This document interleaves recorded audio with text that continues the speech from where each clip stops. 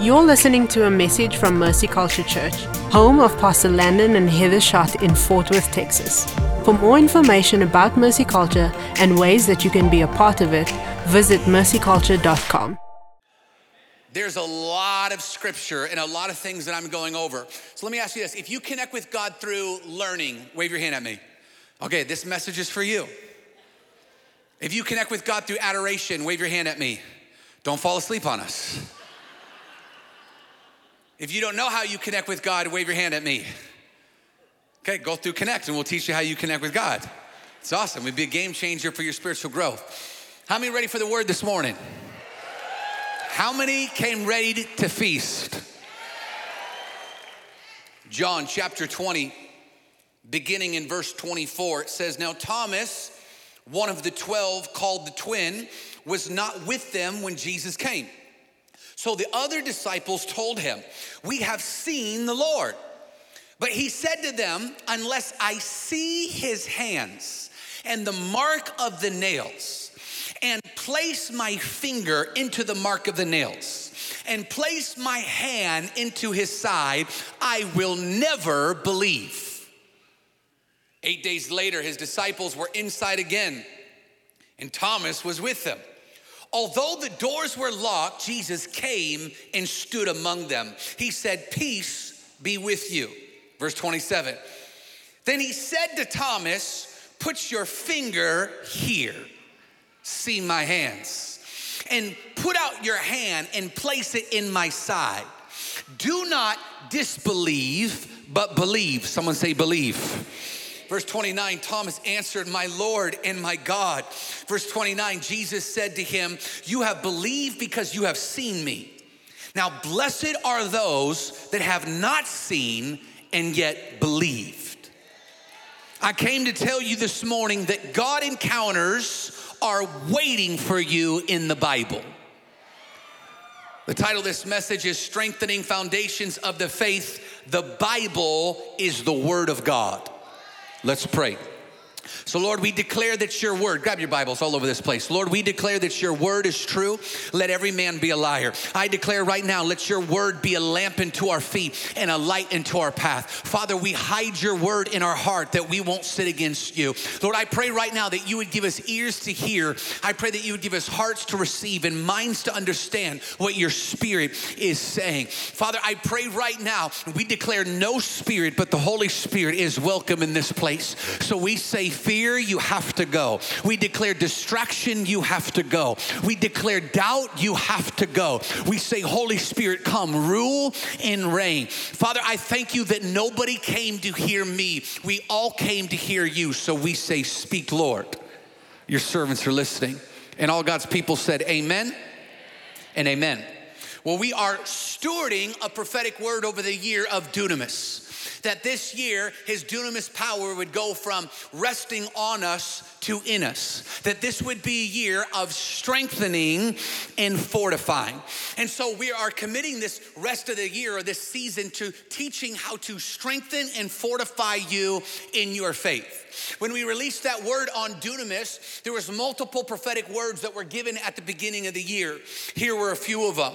That this year you would fortify the foundations of your faith. That you would be people of the Spirit and of the Word. The Word of God, the Bible, would strengthen you this year. The enemy tricking you with, did God really say, will no longer work on you. You will know what is written and you will know God's word. You would be strengthened by the word by reading it and memorizing it. These were some of the prophetic words that were released in January. It reminds me of Psalms 119:11. It says, "For your word I have hidden in my heart that I will not sin against thee." This is very important. You need to hear what I'm going to tell you right now.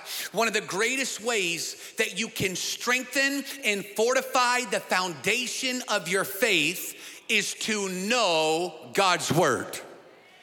It's quiet in this Spirit-filled church. Mercy Culture, we are people of the Spirit. This is a Spirit-filled, presence-driven church. We must be, to the same degree, a biblically based, Bible-centered church. as your pastor, this is one of my greatest concerns for you in this community. Because you cannot be spirit-filled and theologically empty. This is important because the Spirit-filled church gets really excited about God speaking and the gifts of the Spirit. And me too, I love that stuff. When God speaks, it's one of my favorite things on the planet. But you cannot get more excited about his voice than you do the foundations of what he's already said. Listen, you telling me what you know about God without knowing God's word is like a single person trying to tell you how to parent. Or maybe this is better. It's like a 25-year-old life coach.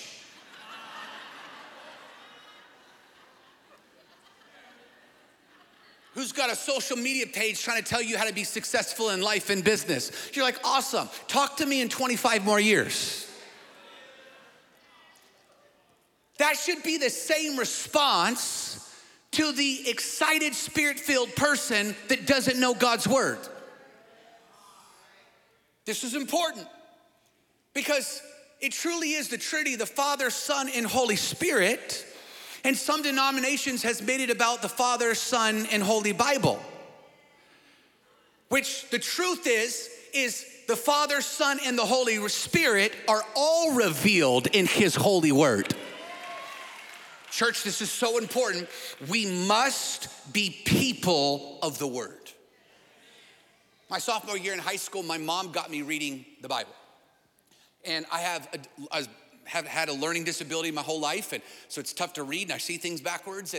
And so I was struggling with my grades, and my dad said if I didn't have a 3.0, I couldn't go to driver's ed. And like that was the goal in life, just drive.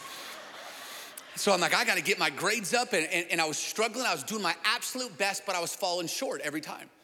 And my mom just randomly said, if you start reading your Bible, your grades will grow up. I'm like, how's that possible? She goes, watch. So I was like, all right, I'll give this a shot. And I just read one Proverbs a day, one chapter of Proverbs every day. That's it. Got my next report card. My grades went up. I was like, well, let me see what two chapters a day do. Let me see what 3 do. 5, I got to 10. I was in high school. I graduated with the 3.9 in college while I was in high school. Hold on, and I'm not that smart of a guy. But I started filling myself with God's word. Let me give you some practical advice. Read your Bible every day. Every single day. And we made it easy for you because the YouVersion has different Bible reading plans from the same ones that I did in high school. Very basic, Proverbs, Psalms, and a gospel. You're reading Psalms, worship, Proverbs, wisdom, and you're reading about Jesus every single day. And then when you add stuff, you add some of the epistles, and you add some in the Old Testament, some in the book of Revelation. You start adding stuff, watch, and you begin to build yourself a spiritual arsenal of knowing God's word. Listen, church, read the Bible every day. In fact, one of our ways that we connect with God is through meditation. And maybe this is one of the best ways you'll connect with God. But it doesn't matter how you connect with God. All of the ways connect with God, you will grow through his word. Amen? I want to talk to you about the authority of God's word.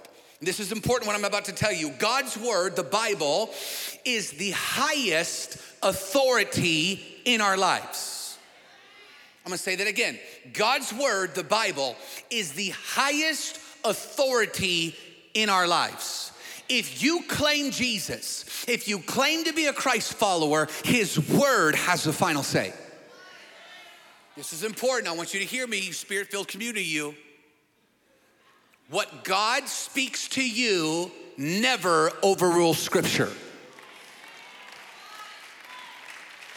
I want you to let that sink in for a second. It will never supersede scripture. What God speaks to you has to reflect scripture, or scripture would endorse what God's word was to you. One time I was youth pastored, and this young man told me, he said, hey, Pastor Landon, God told me to date this other boy. And I was gonna be a witness to him, and that's why I'm supposed to date him. And I said to him, I could assure you that God didn't say that. And the reason I know for a fact is there's not one scripture that would support you saying God told you that. Just like there's not one scripture that would support other decisions that we make when it comes to immorality and unforgiveness and hatred.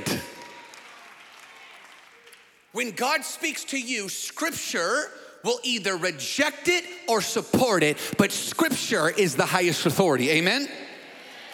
Hear me today. The Bible is the word of God. We affirm the Bible containing the Old Testament and the New Testament is alone and only infallible, inspired word of God, and that it is the authority. It is ultimate, final, and eternal. It cannot be added to, subtracted from, or superseded in any regard. The Bible is the source of all doctrine, all instruction, all correction, and all reproof. It contains all that is needed for the guidance in godliness and in practical Christian conduct. I want you to think about this morning. Why do we forgive? The Bible tells us to. Why do we love? The Bible tells us to. Why do we refute evil and sin and flee from it? The Bible tells us to. Why do we give? The Bible tells us to. Why do we serve? The Bible tells us to. Why do we pray? The Bible tells us to. Listen, everything we do as Christians, Christ followers, is because God's word tells us to. Why do we worship? God's word tells us to. Why'd you hide during COVID? God's word did tell you to. Says don't forsake the gathering of the saints. God's word gives us instruction for godly living. Someone say, the Bible tells me to. 1 Peter 1 verse 23 says, since you have been born again, a Christ follower, not of perishable seed, but imperishable, through the living and abiding word of God. All flesh is like grass. It's like glory, like a flower of grass. The grass withers and the flower falls. Look at this. But the word of the Lord remains forever. Someone say forever. The prophet Isaiah 48 says this. The grass withers, the flower fades, but the word of God stands forever. Someone say forever. Jesus said it like this in Matthew 24:35. Heaven and earth shall pass away, but my word shall never pass away. So let me give you a real caution. Be careful when you hear people devaluing and dishonoring God's word. Last year we talked about the gift of discerning between the spirits. You have to discern what spirit is in operation when someone devalues and dishonors God's word. Look how Jesus looked at God's word. Look at the value of God's word. He would always reference scripture and reference it with such great value. So when people are devaluing God's word, you got to be careful because they're just a few steps away from heresy. I remember I was watching the news one time, and this famous news anchor on a popular cable network, he was interviewing a pastor here locally from DFW. And the pastor referenced the prophet Jonah. And he talked about Jonah and the whale. And the news anchor, who was pompous, kind of cut off the pastor and said, well, pastor, you know, that's Old Testament. You know, we understand the Old Testament to be more allegorical. I'm sitting here watching, I'm like, this is supposed to be a smart dude. And I think this guy claims to be at least a Catholic, but this guy claims to be a follower of Jesus in some capacity. I said, so let me get this straight. As a follower of Jesus, sir, you believe that a teenage girl got impregnated by God. She gave birth to a sinless Savior who walked the face of the earth for 33 years, died on the cross for our sins, overcame death in the grave, rose from the dead, ascended to heaven, and one day is coming back for you and I, but the Old Testament is allegorical? But a big fish swallowing a man is more far-fetched? Someone say faith. When there's a devaluing or dishonoring of scripture, it's to get you one closer to heresy. And what is heresy? It is when you take God's word out of context, and when you start saying God's word doesn't say what it really says, it says what you want it to say. Do you know there's all sorts of Bibles that are filled with heresy? Probably the most famous is one called the Queen James Bible. In the Queen James Bible, they took the 8 references that absolutely refute homosexual practice, and they rewrote the 8 scriptures that had to do with homosexual practice so they would not be offensive to anyone who has either affirmed as a gay Christian or has engaged in that community, because they said we don't want this to be defensive or offensive to anyone who's in this lifestyle. Could you imagine if we did this for the liars? Could you imagine if we did this for the thieves? Let's just gonna take every scripture out on stealing. Could you imagine if we did this for the prideful? Where you just pick and chose which ones you wanted. But here's the problem. They took out the 8 that had to do with homosexual practice, but they left in one that they should have taken out too if they wanted this to be a real good ploy.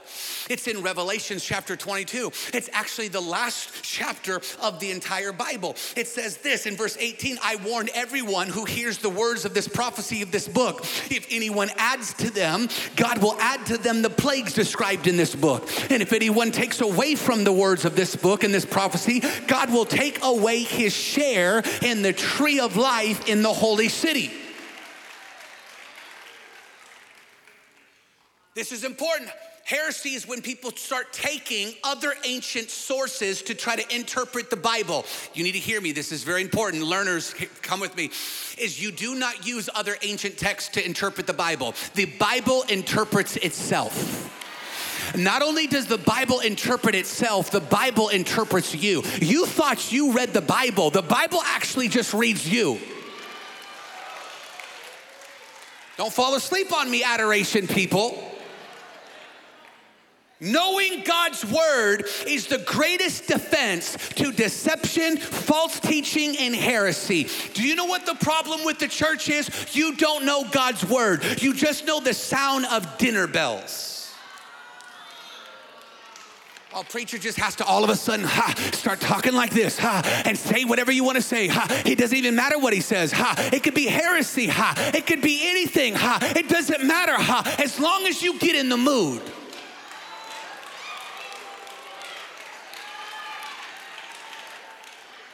Oh, it's not just the preachers, it's the worship leaders too. They're living in sin, all sorts of compromise in their life. They're all about the strange fire, not the holy fire. They have abandoned godly justice, but they sound like they're presence driven. And because we don't know God and his word, we get seduced by the sounds of music that might sound like worship.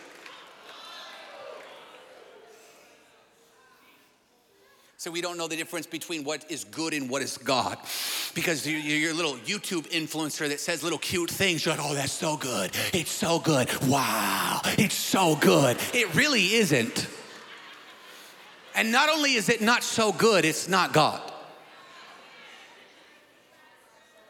No, but America has been lulled to sleep by the tickling ears preachers that tell you what you want to hear. Oh, pastor, you're too harsh. Then go to a soft church.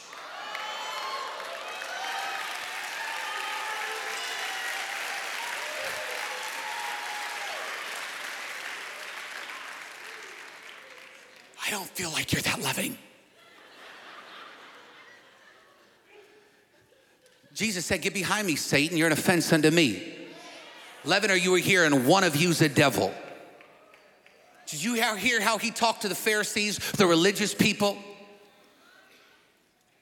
Well, how are you going to win the lost? That's your job. My job's to equip the saints.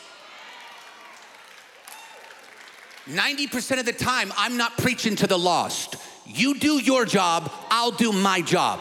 My job is to equip you. Your job is to go win the lost. I'm not an evangelist.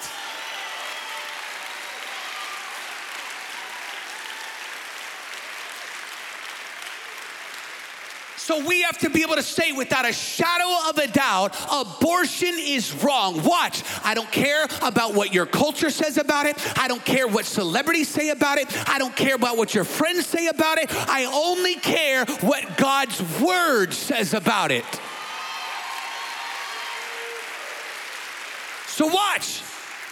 I will teach you what God's word says. But you don't go to your friends and be like, abortion's wrong, you're all evil. No, it's like, no. No matter what sin you've committed or done, that's what mercy is for. Watch, the approach is different. You think I'm harsh because I'm helping you not be soft. Because you have to know the truth in order to go and win the lost.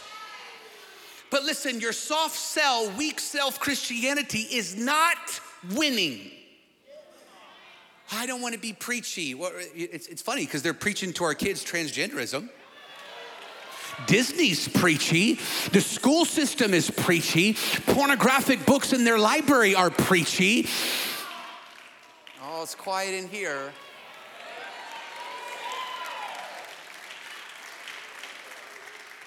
I'm starting to get offended. I'm getting triggered. Good.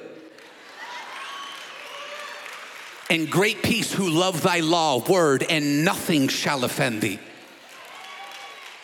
If you want to be able to refute heresy and false teaching, the greatest defense is a good offense. People say defense wins championships. It does not. You could have the best defense in the world. If you don't score, you will lose. You must know. Listen, it doesn't work what Pastor Landon says. Here, let me send you to his Instagram page. Ask the 7 sons of Sceva how well that worked out to him. In the name of Jesus, whom Paul talks about, the demons talk back. Jesus we know, Paul we know. Who are you? The greatest defense against heresies and false teaching is knowing God's word. Let me show you Matthew chapter 4. Matthew chapter 4, look at this. Matthew chapter 4, this is Jesus being tempted by Satan in the wilderness, okay? Famous portion of scripture. In chapter 4, in verse 5, it says, the devil took him, Jesus, to the holy city, and he sent him on the pinnacle of the temple. And he said to him, if you are the Son of God, throw yourself down. Look at this. For it is written, he will command his angels concerning you, and on their hands will bear you up, lest you strike your foot against the stone. Look at this. Satan is quoting Psalms 91. Satan is trying to manipulate Jesus like he did Adam using scripture.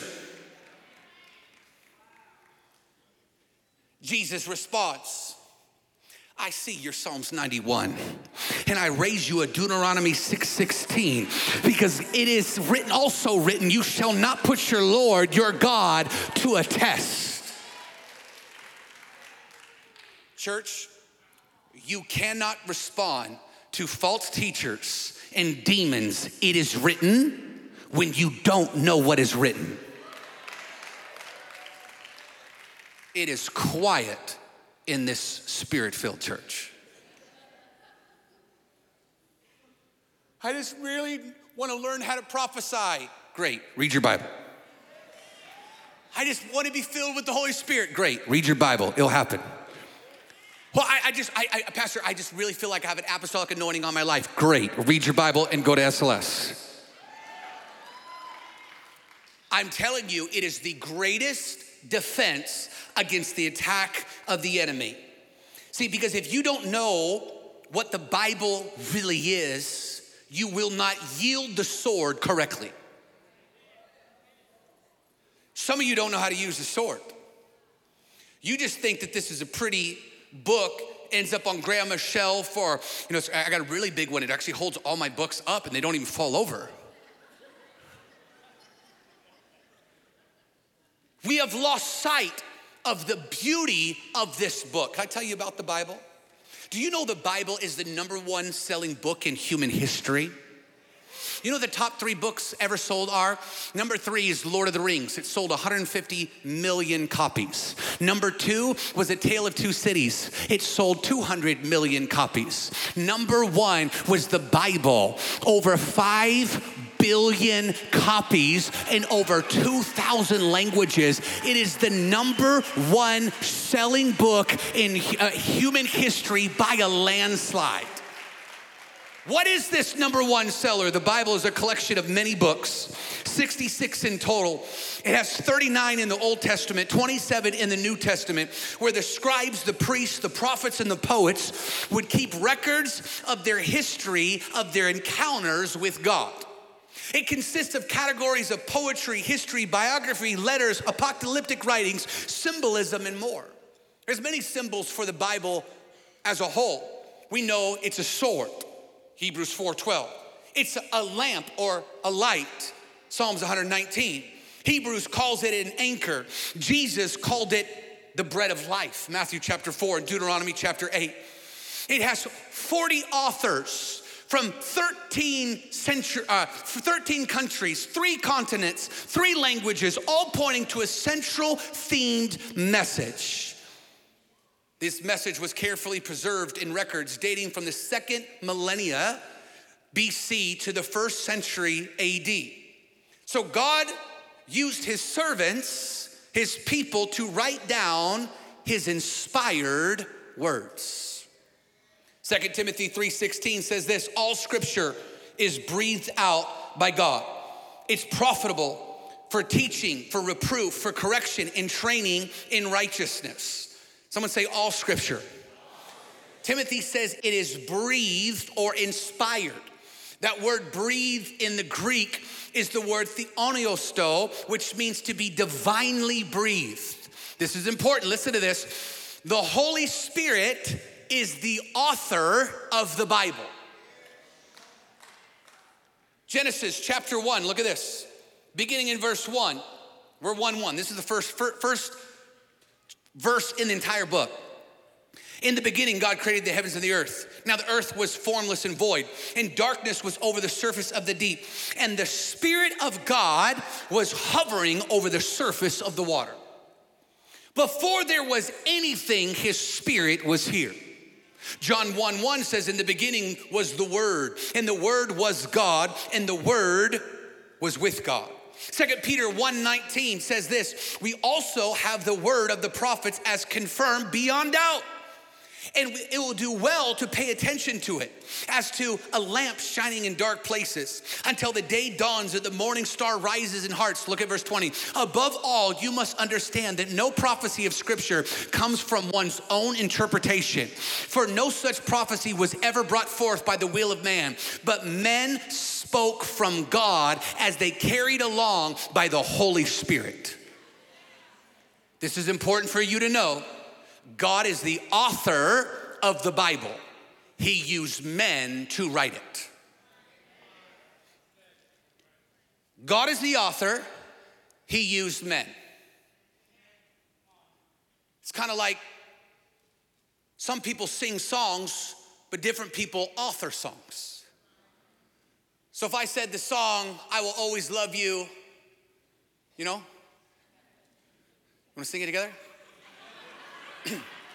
And I will always.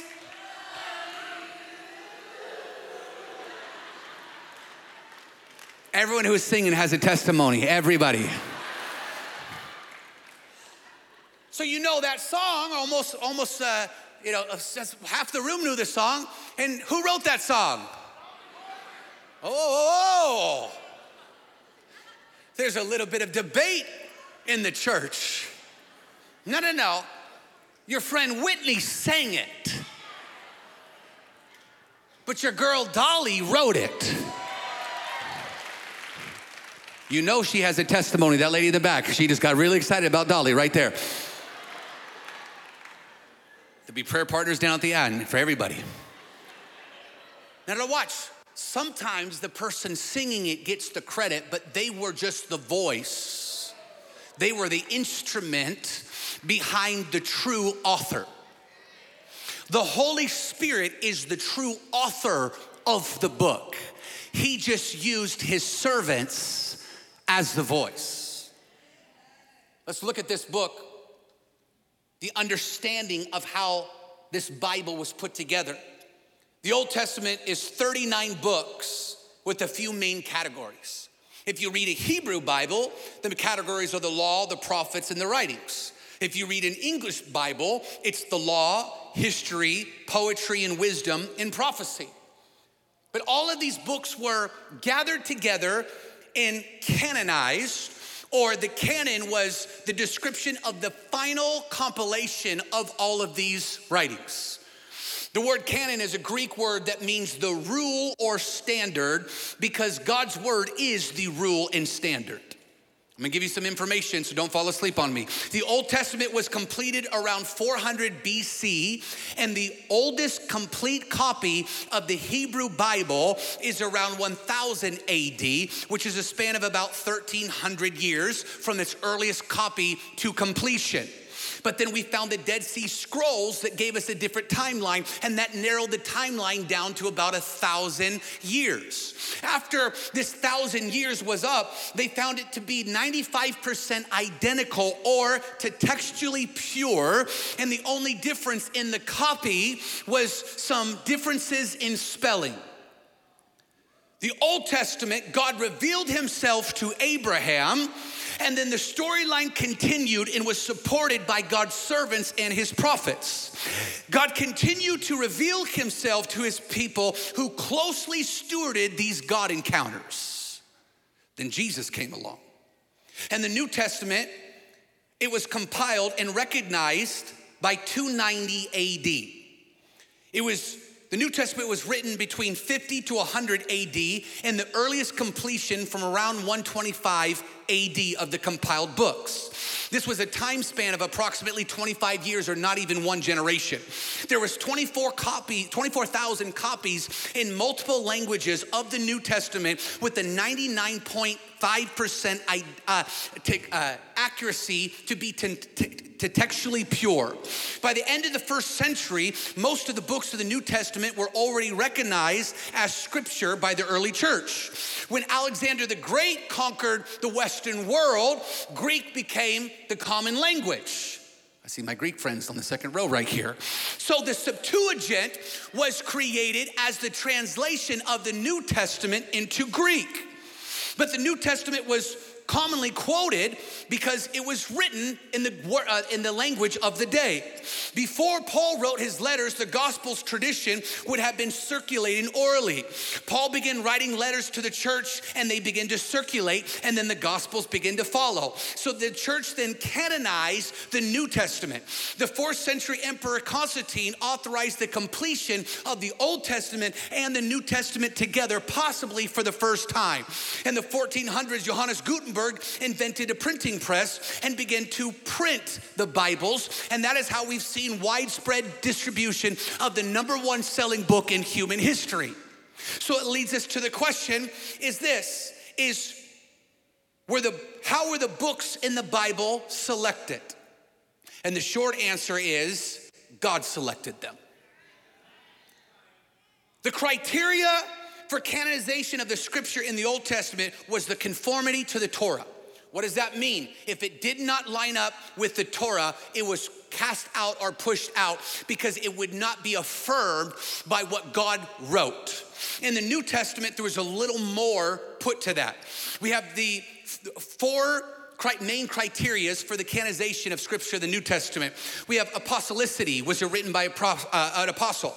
Was it trusted throughout history?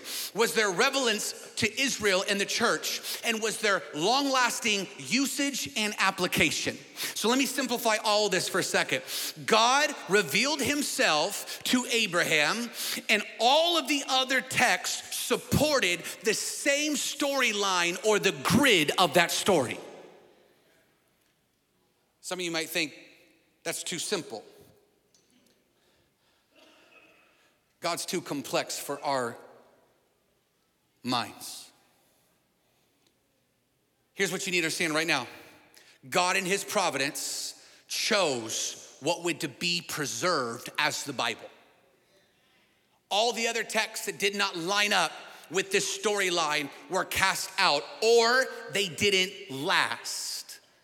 They were ancient texts and scrolls that got buried and deteriorated. God himself protected what would become scripture. This is usually in a part where someone in the service is like, no, I want to hear about the Council of Nicaea, and I want to hear about the Council of Hippo, and you can't name one guy that was in that group that gave validity to the scriptures when the scriptures had validity before those guys lived.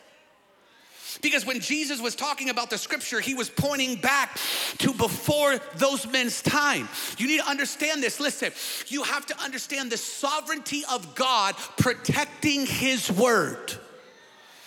Orchestrating the same way he has done with your life, he has done with his word. And here's what you need to understand is there will always be critics who will challenge the Bible, but when you study the Bible, you will see the answers to critics. Guys, critics are nothing new to God's word. Let me show you Genesis chapter 1. I already told you how Satan attacked Jesus in Matthew chapter 4. Look at this, Genesis chapter 1. I'm not talking about 66 books in the Bible. I'm not talking about 300 prophecies of the Old Testament that point to the New Testament. I'm not talking about anything but one instruction. God spoke to Adam and Eve and said, don't touch the fruit. That's it. Not Old Testament, not New Testament, one instruction. Adam and Eve, don't touch the fruit. What did the serpent say to Eve? Put the scripture up, Genesis chapter 1. Did God really say? Not 66 books, not Old Testament, New Testament, one instruction, don't touch the fruit. And the enemy comes and attacks what? God's word. You thought deconstructing was new?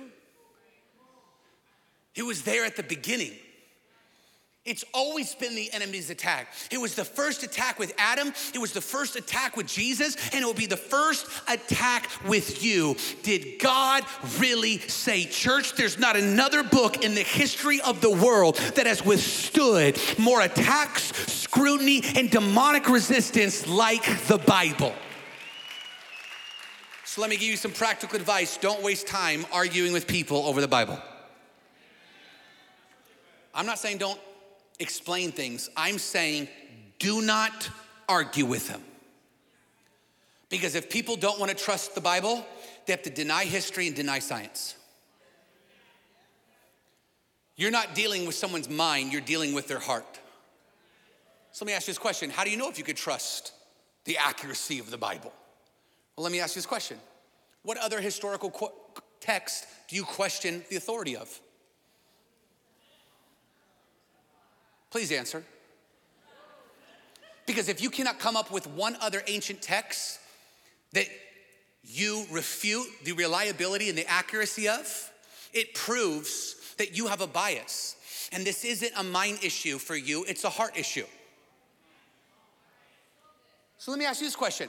What is the second most historically accurate book in the world? The second most historically accurate. Because it's interesting that everybody wants to attack the first most historically accurate book in the world, but no one ever attacks the second. In fact, most people don't even know what it is.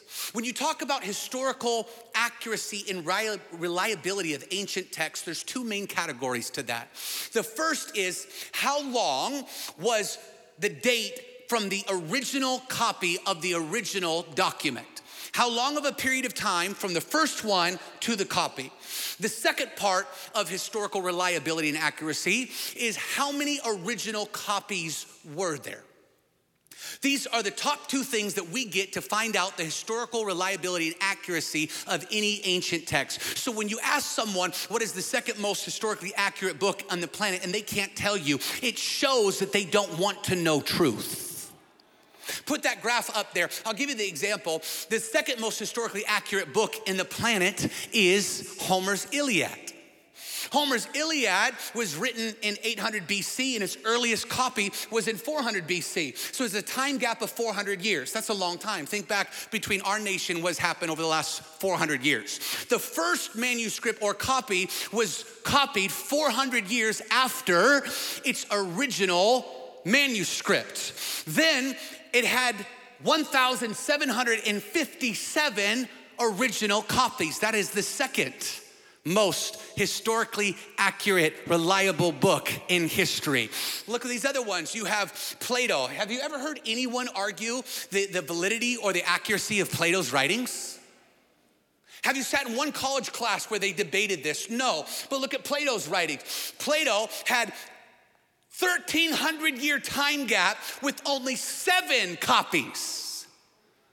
And for the sake of time, let's just jump to the New Testament. The New Testament was written between a time gap of 40 years. Why? Because the disciples were already making notes the moment Jesus ascended. Watch, a 40-year time gap. It's not even a full generation time gap. And look at this, the New Testament, 5,795 copies, blows all of the rest of them out of the water. You know what's wild about that? That is just the original Greek copies. That doesn't include the other languages that had original copies it was placed in. If you add those up, it's closer to 24,000 copies of the New Testament written. And out of those 24,000 copies, it was 98% textually pure. And the 2% in question had nothing to do with doctrine or theology. It was spelling variances that changed what it sounded like. Here's what you need to understand. The Bible is the most historically accurate book and the most preserved document in the history of the world. Hear me, church, today. The Bible is unparalleled in its accuracy, unequaled in its reliability, and unsurpassed in its relevance. There's no book like it. But that's just the history side of things. Let's look at the science side of things. Because there's going to be skeptics in the room that despite the historical accuracy, you still want to be a denier, and that's okay. Our friend John Bevere wrote in his book, Good or God, a story about a guy named Dr. Perry Stoner. Dr. Perry Stoner was an expert in probability. He was a chairman of mathematics and science at Pasadena City College and West College. If you're unlike me and you're unsure what probability is, let me give you the definition. It is the extent to which something is probable, like the likelihood of something happening or being the case. So in the 1950s, Dr. Peter Stoner did a research project. He recruited 600 researchers from, I believe, 13 different classes. And they took the 300 prophecies of the Old Testament and compared the probability of them happening in the New Testament. Learners about to get excited. Everybody else, buckle your seatbelts. The probability was, what is the probability of, from the end of Malachi, the last book of the Old Testament, from 400 years from Malachi to the New Testament, a 400-year time span, from Malachi to Matthew, of these 300 prophecies being probable, or predictions being probable. Now, that is only 400 years from Malachi, but remember, all these prophecies weren't just 400 years from Malachi. Malachi was just one prophet. So it's really more like 1,000 years after some of these prophecies. What would the probability of them happening? You gotta follow me with this. What is the probability of individuals who have never met, that don't speak some of the same languages, giving prophetic words, and the prophetic words that they gave hundreds or 1,000 years ago actually taking place? Are you following me? So they do this scientific research, and outside third-party scientific researchers looked at it and said, not only do we believe that their outcome is accurate, but if anything, it's conservative. So I'm gonna give you their outcome. So the study shows this, and they said, we're gonna show the probability of these 8 prophecies coming to pass. Let me give you these prophecies just so you know which one. They just took 8. Now there's 300 of them in the Old Testament that point to Jesus in the New Testament, but they just took 8. Here's what the 8 they started with. Christ to be born in Bethlehem, Christ to be preceded by a messenger, Christ to enter Jerusalem on a donkey, Christ to be betrayed by a friend, Christ to be sold for 30 pieces of silver, the money Christ was sold to be thrown into the potter or in the God's house, Christ was silent before his accusers, and Christ executed by crucifixion as a thief. What is the probability of this happening?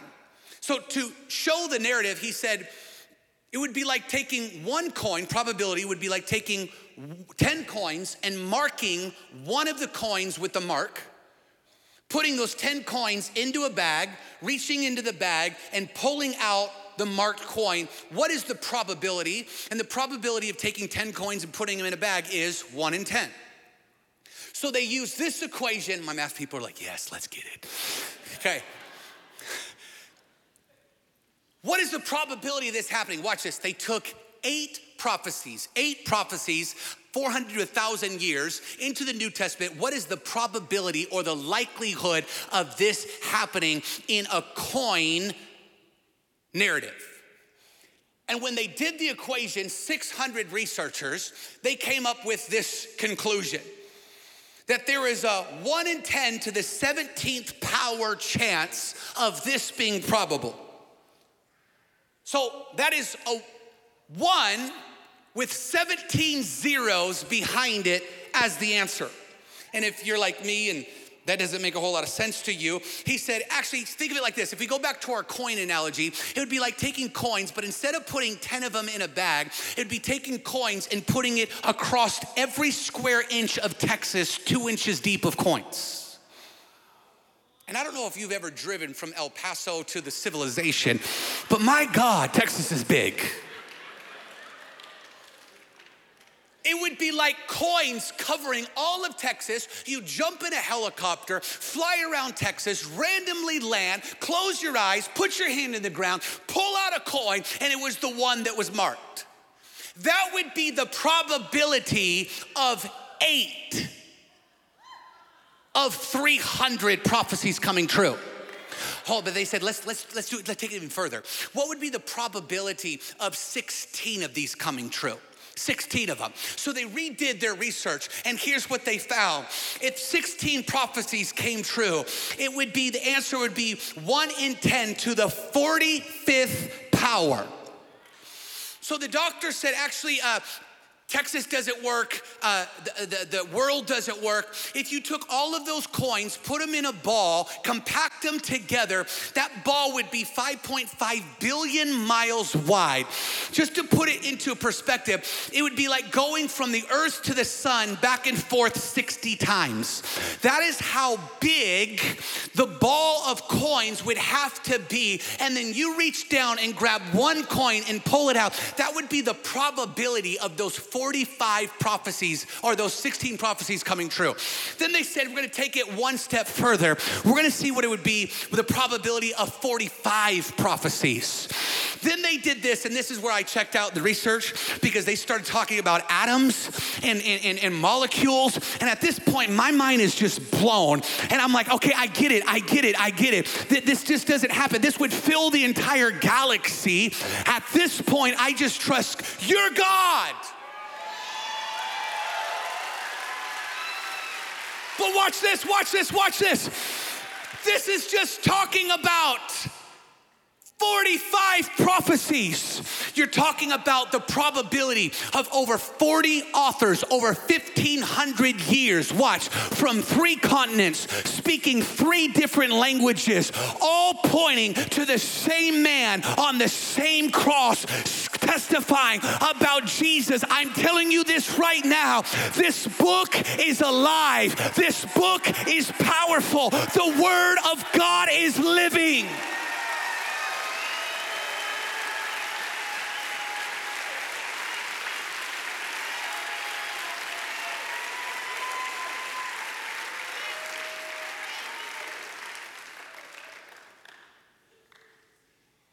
My favorite thing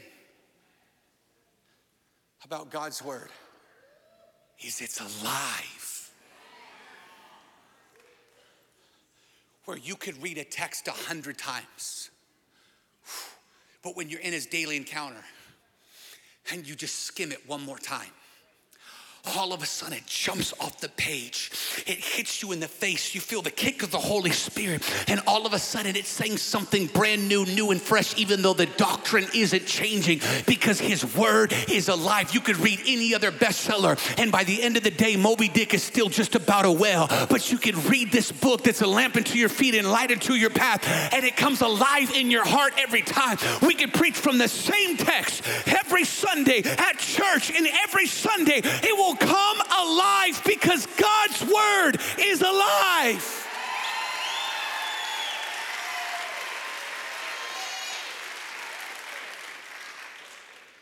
God's word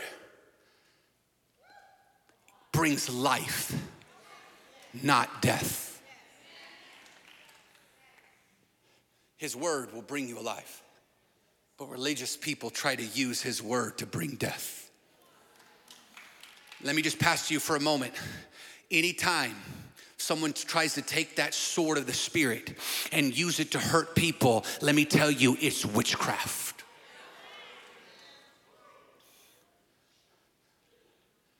I already told you, Satan knew Scripture.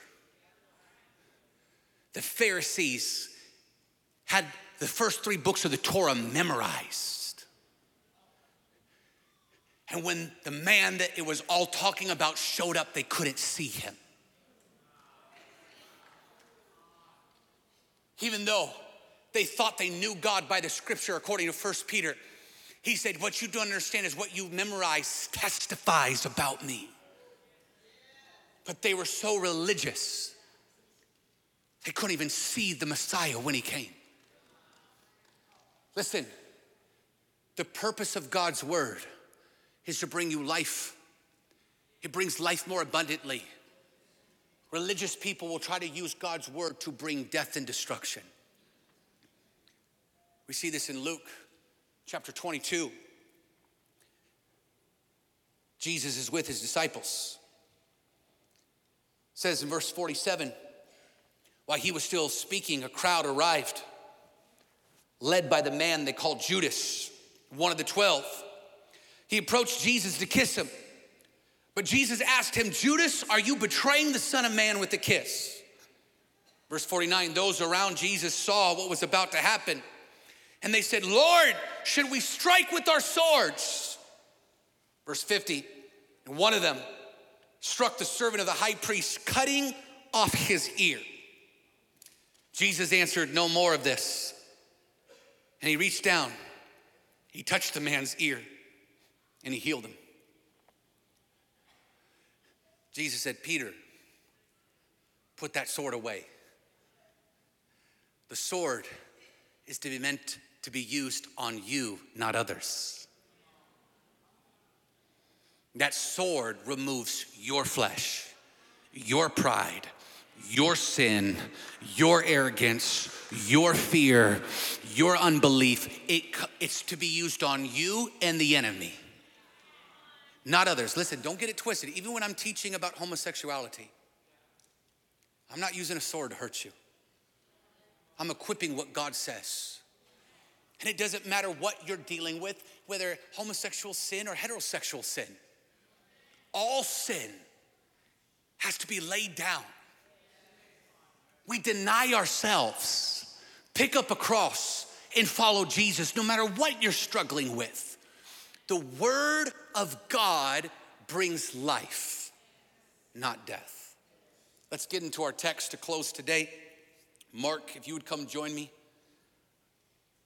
John chapter 20. Jesus had died on the cross, conquered sin in the grave, and he returned and visited his disciples. And when he came to visit his disciples, for some reason, we don't know in the text why, but Thomas wasn't there. What we do know is that Thomas was listed as one of the disciples or the apostles. He's listed in the Synoptic Gospels and the book of Acts.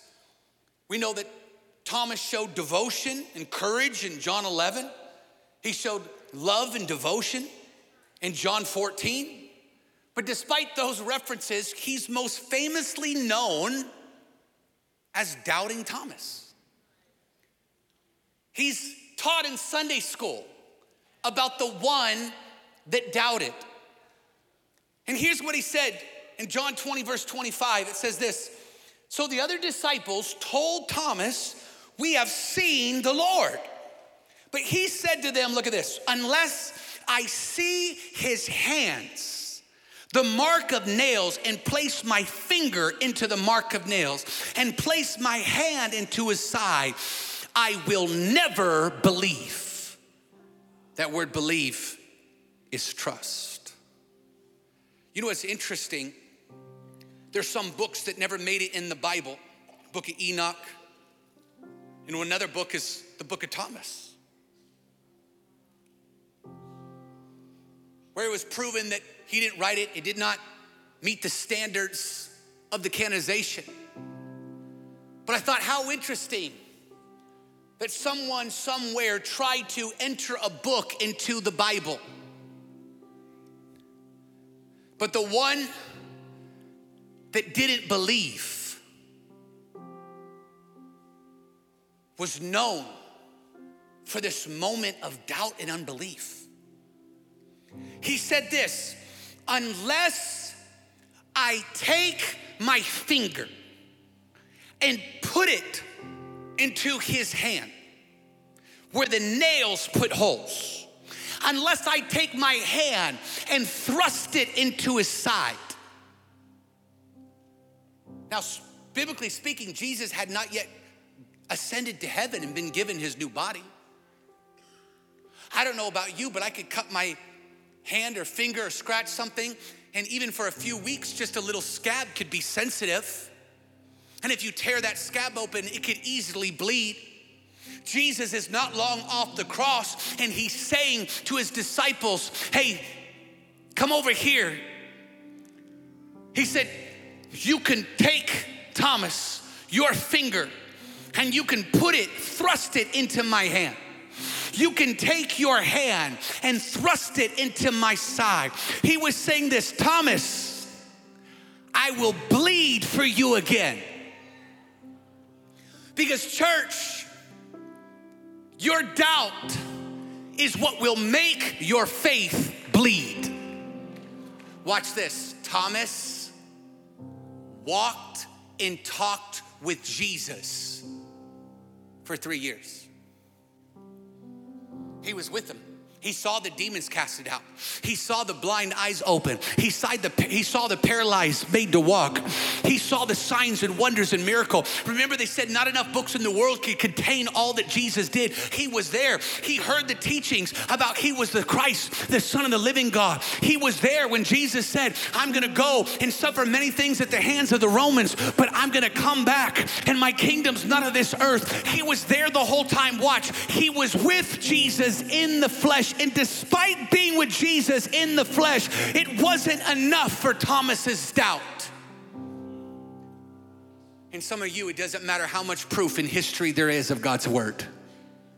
It doesn't matter how much proof there is in science of God's word. Despite the overwhelming evidence that this is God's word, church, it will still require faith no matter what.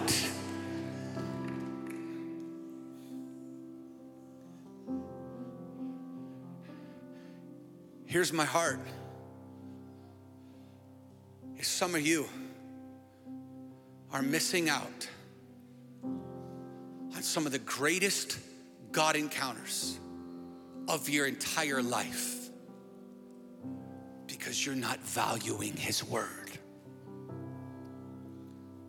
And the Lord spoke to us prophetically that this was a year of strengthening and fortifying our faith, and that we would strengthen our faith through the word of God. I feel a prophetic warning. Someone needs to mark this moment. One of the symbols of God's word is an anchor. And what will anchor you is God's word. It's what will produce in you the roots for the fruit that you desire. Church, hear me today. There's a God encounter waiting for you inside His Word. And here's what I prayed today, this week. Some of you come to Mercy Culture every single week, expecting and knowing God will move. We wrote on the side of our building, it's like this every week, because a move of God is so consistent. And here's my prayer for you today, is that you will go to God's Word with greater expectation than you do a Mercy Culture church service.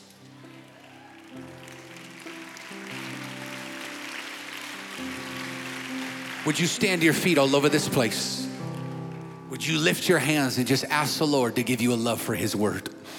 Ask the Lord, give me a love, give me a new love, give me a new love. Ask Him, don't let me do it for you. Let it come out of your mouth. Ask Him, Lord, give me a love. Come on, online campus, Mercy Culture communities, in the balcony, all over this place. Come on, raise your voice, say it out loud. Don't pray in the Holy Ghost. Come on, right now, ask Him out in English, whatever language you prefer. Just say, Lord, would you give me a love? I want to encounter you. Come on, talk to Him right now.